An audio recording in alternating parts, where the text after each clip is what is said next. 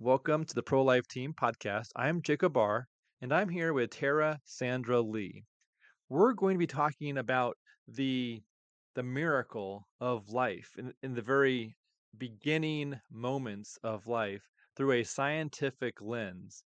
So please just enjoy this podcast as it talks about the miracle of life, talks about the how the heartbeat is a critical measurement of life and essential to life developing in the womb. And I hope you enjoy this scientific viewpoint and angle as we're looking at these fundamental topics within the pro life world.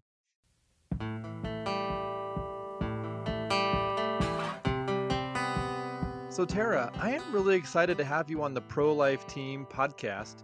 Would you introduce yourself as if you were talking to a small group of pregnancy clinic leadership teams? Absolutely. So my name is Tara Sandra Lee. I am a scientist with 20 years experience in academic and clinical medicine with an emphasis on the cause of pediatric disease. My training and experience is a PhD in biochemistry, followed by postdoctoral training at Harvard Medical School in Boston in molecular and cell biology. And I actually led a research lab and a clinical lab for over 15 years where I did basic science research to try to understand pediatric disease. And then I actually served as scientific director of molecular diagnostics at a children's hospital in Wisconsin. I am currently the senior fellow and director of life sciences at the Charlotte Lozier Institute, which is a science which is really an action think tank in which we do science and statistics for life.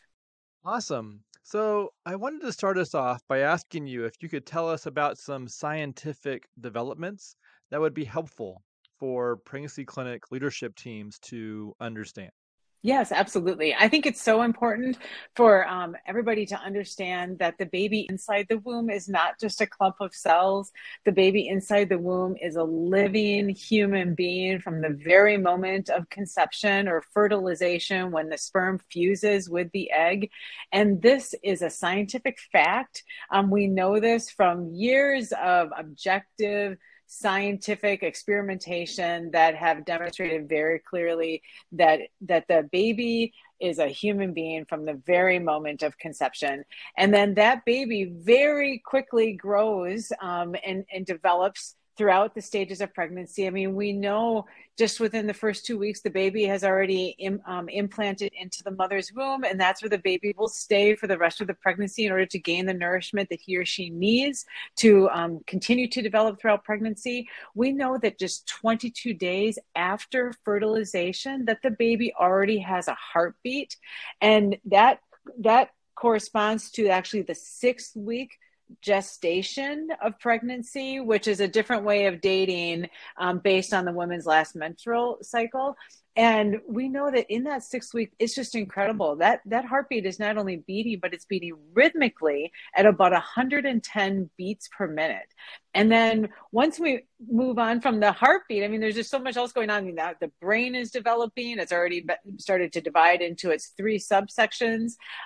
We know that by the 10th week gestation, that the baby is in its final week of being an embryo. And by that stage, the baby already has almost, all of its organs have started to develop. We know that the baby has its fingers and toes fully developed. They're already wiggling. We know that the baby already has a preference for whether he or she will be left or right-handed by that week.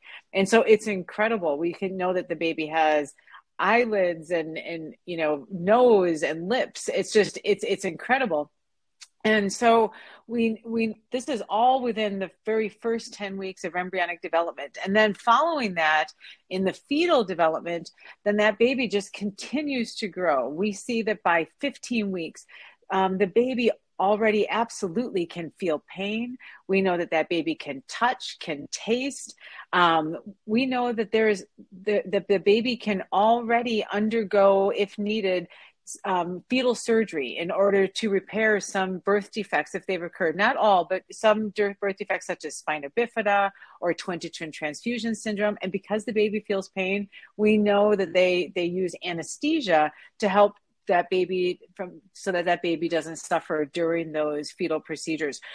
So there's so much that we know about fetal development. And so what we have done is we have put all those facts together into one website called The Voyage of Life. So you can go to voyageoflife.com, in which you will see all these fascinating facts about the baby, the fact that the baby has fingerprints, that they learn inside the womb. They practice breathing. And so you can go to this website, you can go week to week and see just the baby developing from the very moment of fertilization all the way up until birth. You'll see videos, you'll actually see footage of the actual heart beating inside the womb. And so there's just,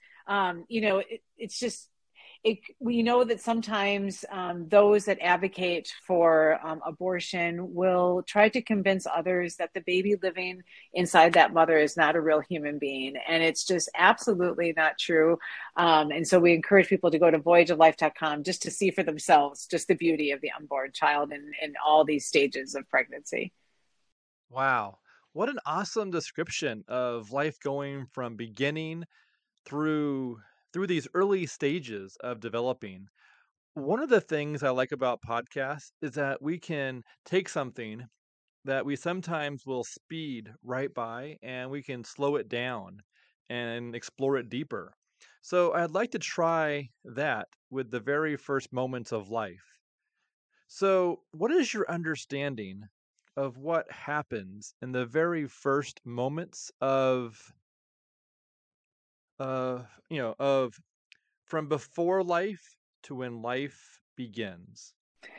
So before life begins, I mean, we know that at that point we have the sperm and the egg that are, they are separate cells. Okay. So they are unique, but we know that from the moment that sperm and egg unite, that creates a unique single-celled human being called a zygote.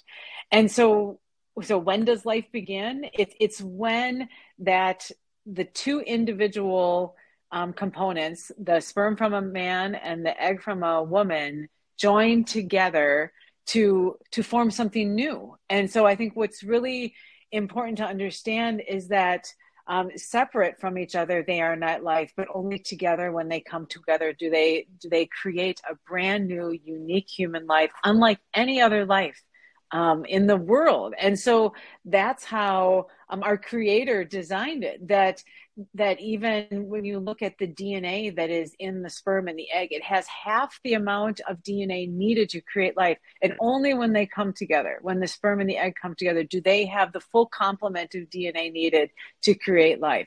And so that DNA is going to produce, not only life, but that DNA is going to create all the genetic variation that we see in an individual, their eye color, their hair color, their physical traits. It's going to determine whether they are male, or that individual is going to be a male or a female, because if they have two X chromosomes, they're going to be a female. If they have an X and a Y chromosome, they're going to be a male. And so it's fascinating to know that there is enough genetic variation in this world that no two humans ever have been or will be genetically the same. And so, we know that at the moment that this life occurs, that is that moment when that human life occurs at fertilization, then that's when the cells then immediately the cell immediately starts to divide. One cell, the zygote, will become two cells, then four cells, then eight cells. And then that early human being is what's going to travel through the fallopian tube and then into the woman's womb, where it will then find a place for implantation, and then further growth and development will occur. So that's what's just so amazing.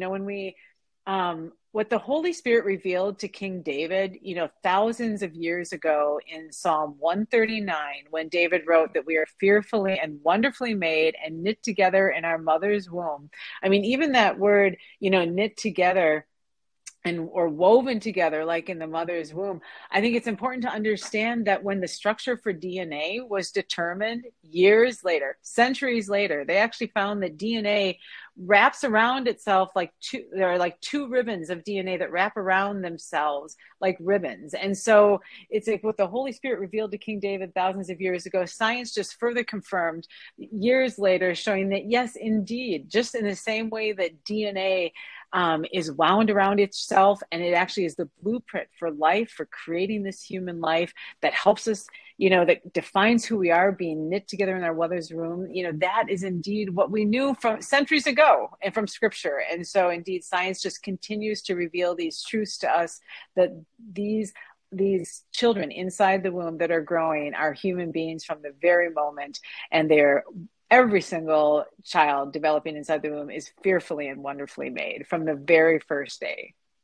Wow. That's really beautiful. So some people say that it's well, it seems like it's obvious that life begins at conception.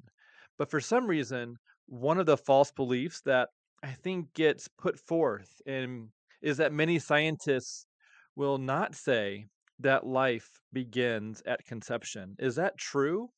Or do a majority of scientists actually agree that life begins at conception? So, so it was really interesting that there was actually a survey that was done outside of the university, a study that was done out of the University of Chicago not that long ago, and the study was actually published. They actually performed a survey in which they surveyed biologists. They surveyed over 5,000 biologists from over 1,000 different institutions all over the world, from 86 different countries. And the majority of these biologists were PhDs, held a PhD, a doctorate in philosophy, but specifically in the biological sciences. And what they found when they asked all these individuals, when does life begin? Over 96% of those biologists agree. They said life begins at the moment of fertilization, when the sperm fuses with the egg. That is when human life begins. So if you ask biologists when life begins, that is the consensus, because it's based on validated scientific fact, right? And when you actually look at who these biologists were, they weren't from a remote section of the world that, were only religious or conservative or pro-life. No, when you actually looked at who were these biologists, the majority of them were non-religious, the majority of them were liberal, and the majority of them were pro-choice. So when it comes to when life begins, this is not it is not something that we just make up, because this is a scientific fact that human life begins at the moment of conception. And I think it's also important to understand that the standard used by all biologists and embryologists to explain the first 8 weeks post fertilization or 10 weeks gestation, they use what's called the Carnegie stages of development. There are 23 very well-defined stages of development that are specific milestones during that very early period of human development. And this is the standard used by all embryologists to define what human life is in those first few weeks of being alive. And so I think if anybody states that, well, that's just not true, there's only a fringe group of scientists that believe that life begins from day one when the sperm fuses with the egg, and that's just absolutely not true. Because if you look at the literature, it's very clear from textbooks, from surveys, that it's a scientific truth, and it's the consensus of biologists that that's when life begins. I'm really glad to hear that because, well, very often I feel like we're always trying to expose false beliefs. And I think it's a very large false belief that commonly gets put forth that it's not settled. It seems like life beginning at conception is evergreen. It's obvious. It's logical. It's scientific, scientifically proven. Um, and so I feel like this false belief needs to be exposed as the scientific community not. agreeing with it, in the scientific community overwhelmingly saying that life does begin at conception. What are your thoughts about the heartbeat and how it's an important factor to consider and look at for determining someone's life and how they're living, and perhaps, yeah, how we can measure someone's life by their heartbeat, um, and what that represents?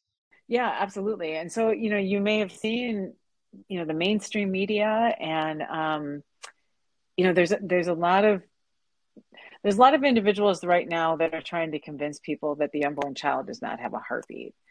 Um, because if they can do that, if they convince others that the baby doesn't have a heartbeat, then they can basically convince others that it's okay. They can justify that it's okay to commit the act of abortion and to end a human life.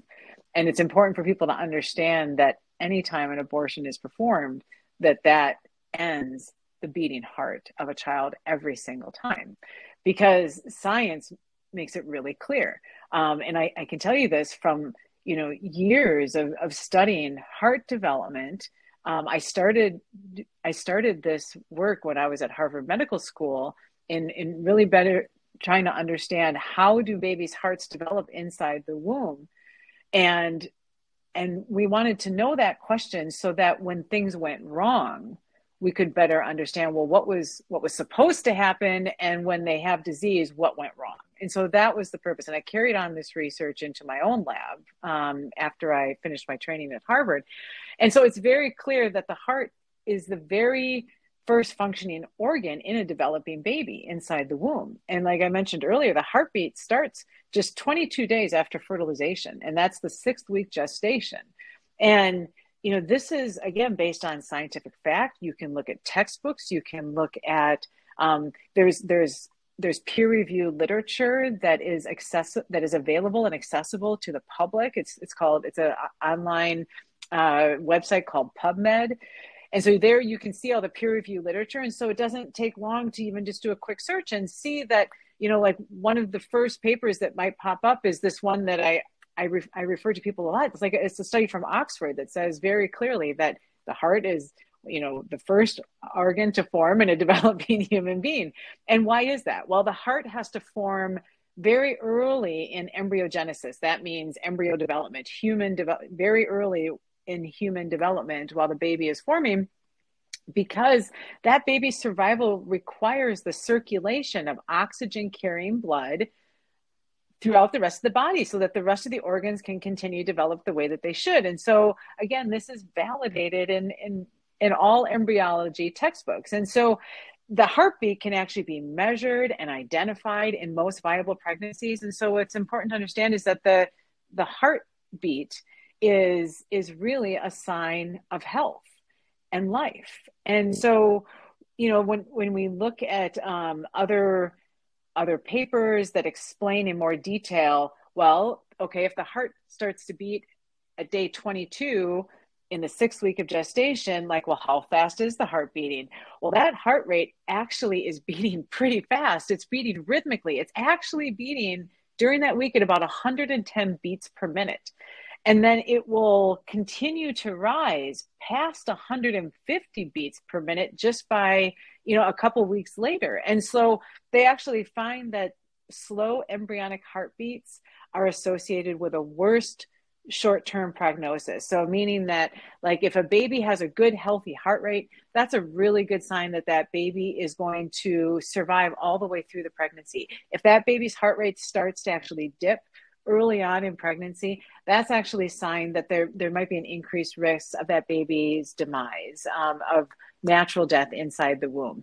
And so the overall, a physician, an obstetrician watches and monitors that heart rate very early on in pregnancy, because it is such an important sign of the health of that baby. And so anybody that comes back and says, well, that's actually not a real heartbeat, that's actually not a real heart, it's actually, it's absolutely just not true. That the way that the baby is designed to develop is that the baby has a primitive heart tube very early in pregnancy that is beating.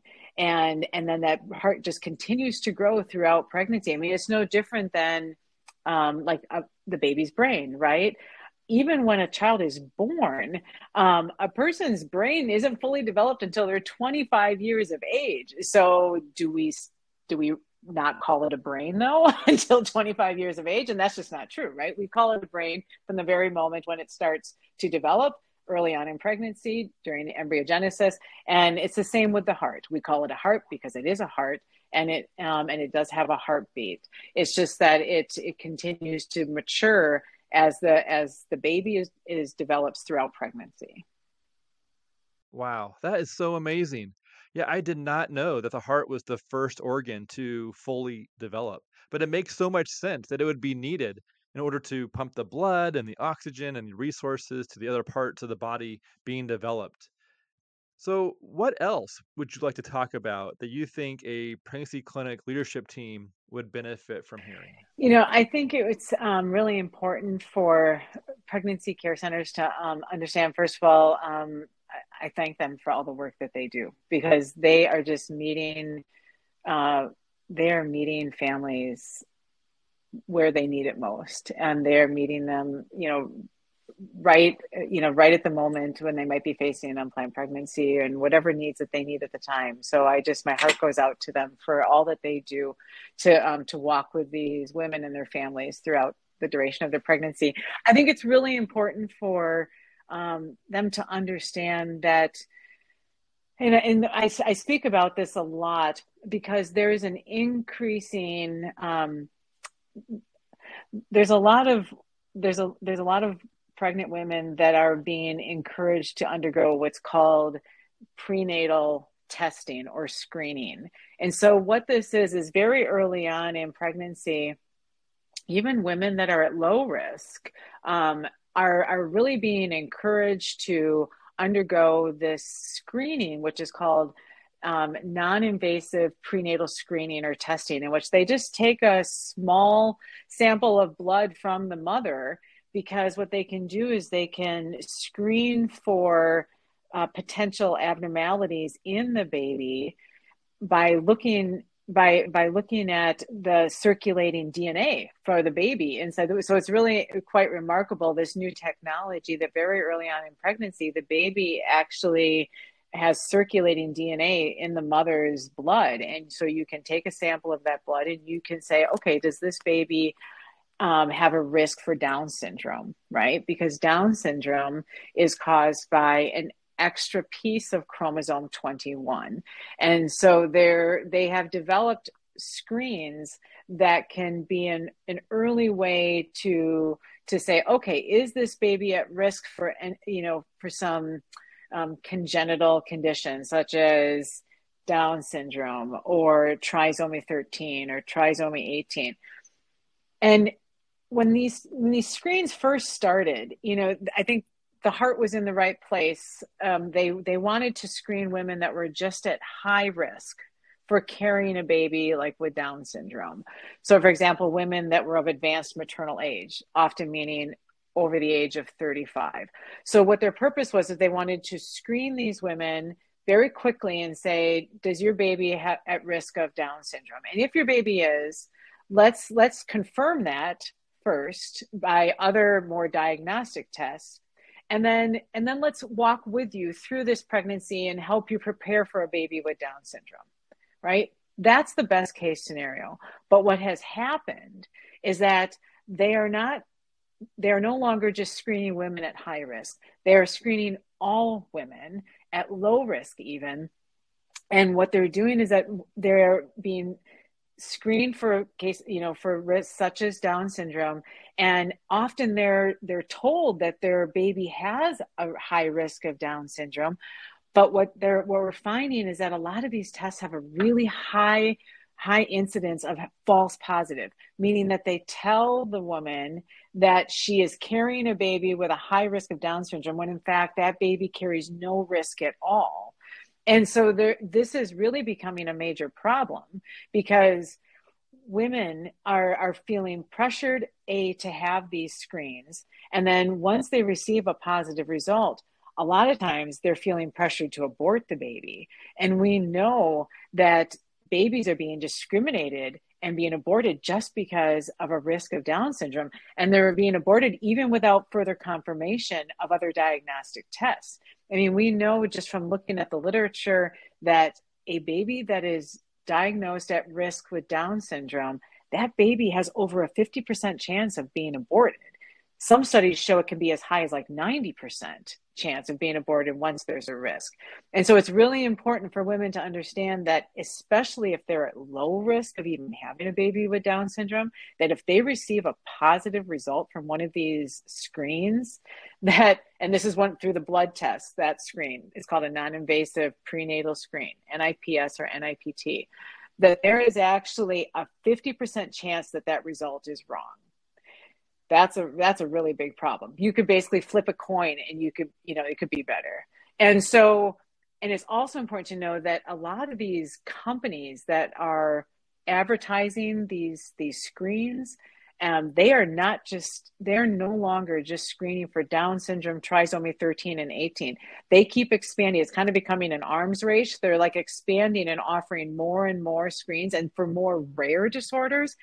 And the more rare the disorder is, like Prader-Willi or Angelman syndrome, then the risk of getting a false positive, a wrong result, goes even higher. The New York Times actually, of all places, brought this into the forefront shortly after the first of the year.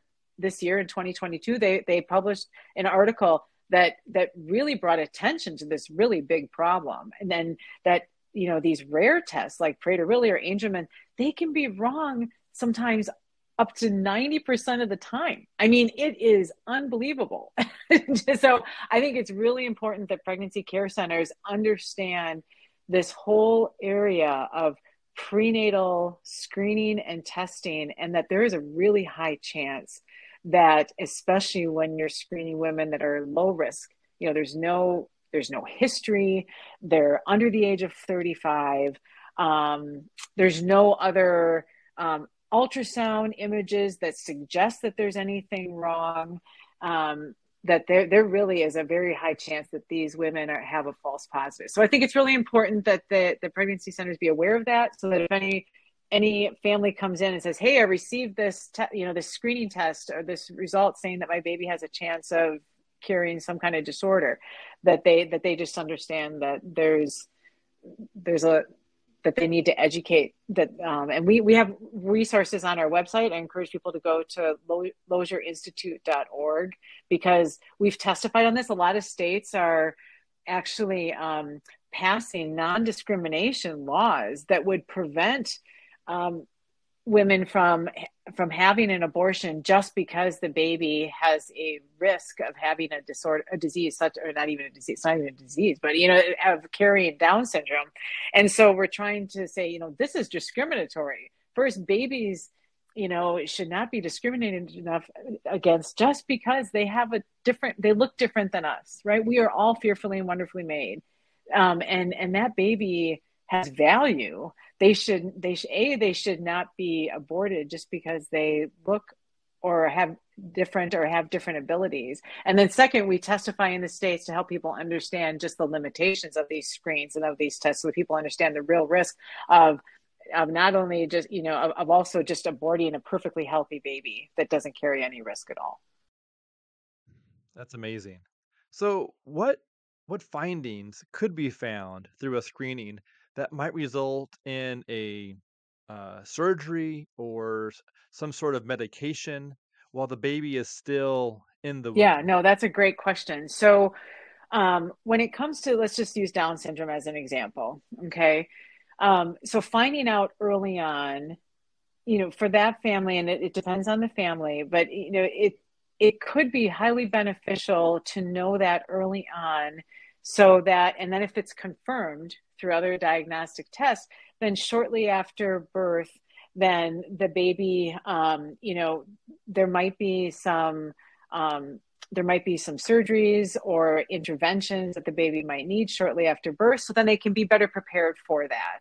Okay, and find maybe deliver the baby at a care center that could provide those resources and those interventions very early on. The other example is trisomy 13 and trisomy 18. Again, these disorders sometimes can be life limiting, not always, but sometimes there are studies that show that shortly after birth, if they receive very active interventions from the care team, the medical care team, that they might be able to survive longer. I mean, there are some incredible studies that show that babies with trisomy 13 and 18, if there's a heart problem, okay, that if they actually help these babies after they're born to receive such, surgical interventions to help correct their heart defect, that they can live long lives. I mean, there's some studies that show that they can live life into, I think it's their 50s. I mean, it's remarkable. So not for all babies with trisomy 13 and 18, but it's important to know that if you have this information, you're around the right medical care team that can provide the care that baby needs, it might significantly help them live longer. Sadly, for some babies, knowing early on there might not be a cure. But even in those cases, you can help. There can be healing without a cure. There are resources called perinatal hospice. So this is a way that hospitals can provide healing for the family while they say goodbye to their child. And it's of course is a very painful process for families to go to, but it's a beautiful option for these families to have the care and attention that they need, to hold their child, right, to see their child and to give them the care that they need at that time for however long that baby is supposed to survive. So perinatal hospice is a wonderful option, just if you know that your baby has a condition. But I also want to just go back to what I said earlier too about this amazing technologies in fetal surgery. So even though spina bifida is not caused right now, there's no known direct genetic cause, right? So if you do one of these non-invasive prenatal screens, there's not going to be really a test or a screen you can do to say, oh, for sure, there's a genetic component. This baby has spina bifida. Often spina bifida is determined during a 20-week screen, ultrasound screen, in which they then can see that there's or even earlier, I should say, they can even sometimes pick this up. But if you find through ultrasound screening that the baby has spina bifida, because of the significant advancements in spine and fetal surgery, these babies can now undergo repair inside the womb before they're born. And they're finding that this surgery has far better outcomes than if these babies were to have surgery after birth.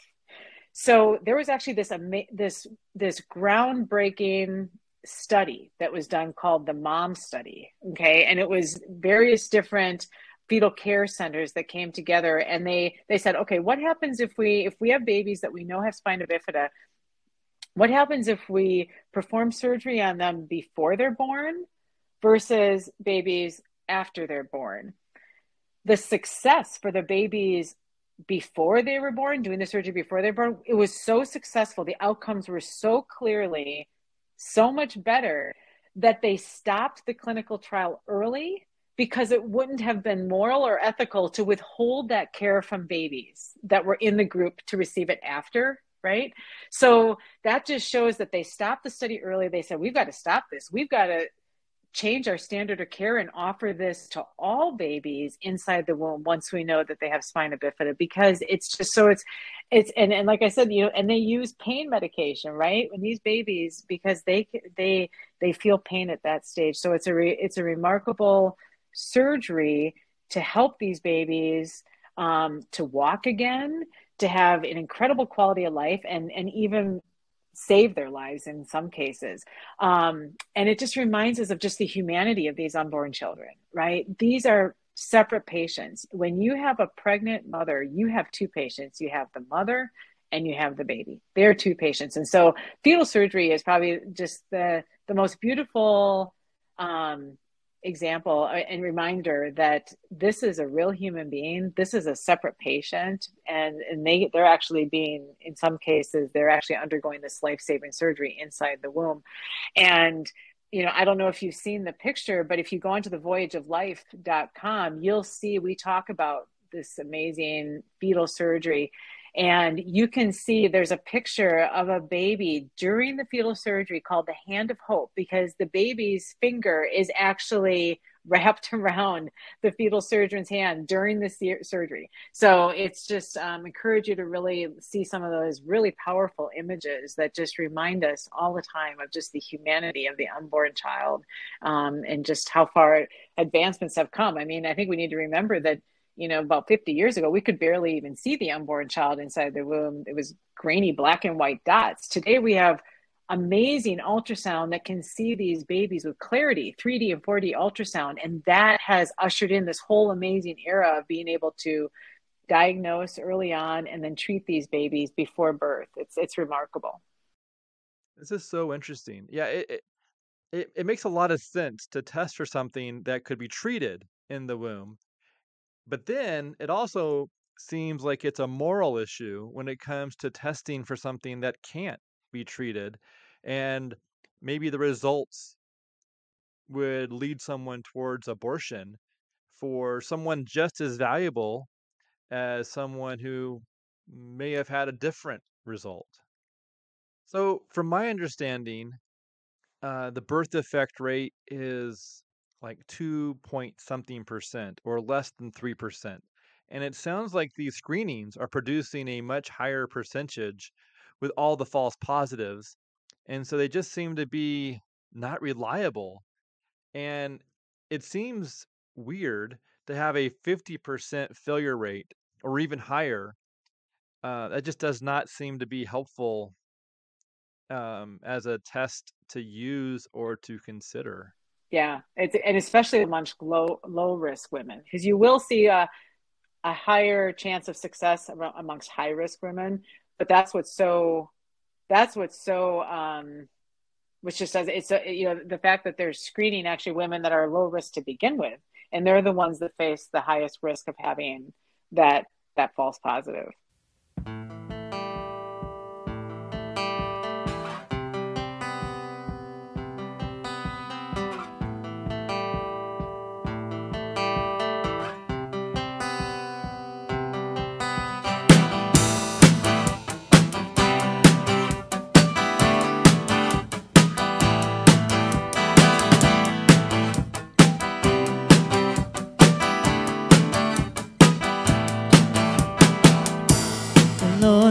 Shepherd, I shall not be in want. I shall not be in want. He makes me lie down in green. He leads me by quiet blue.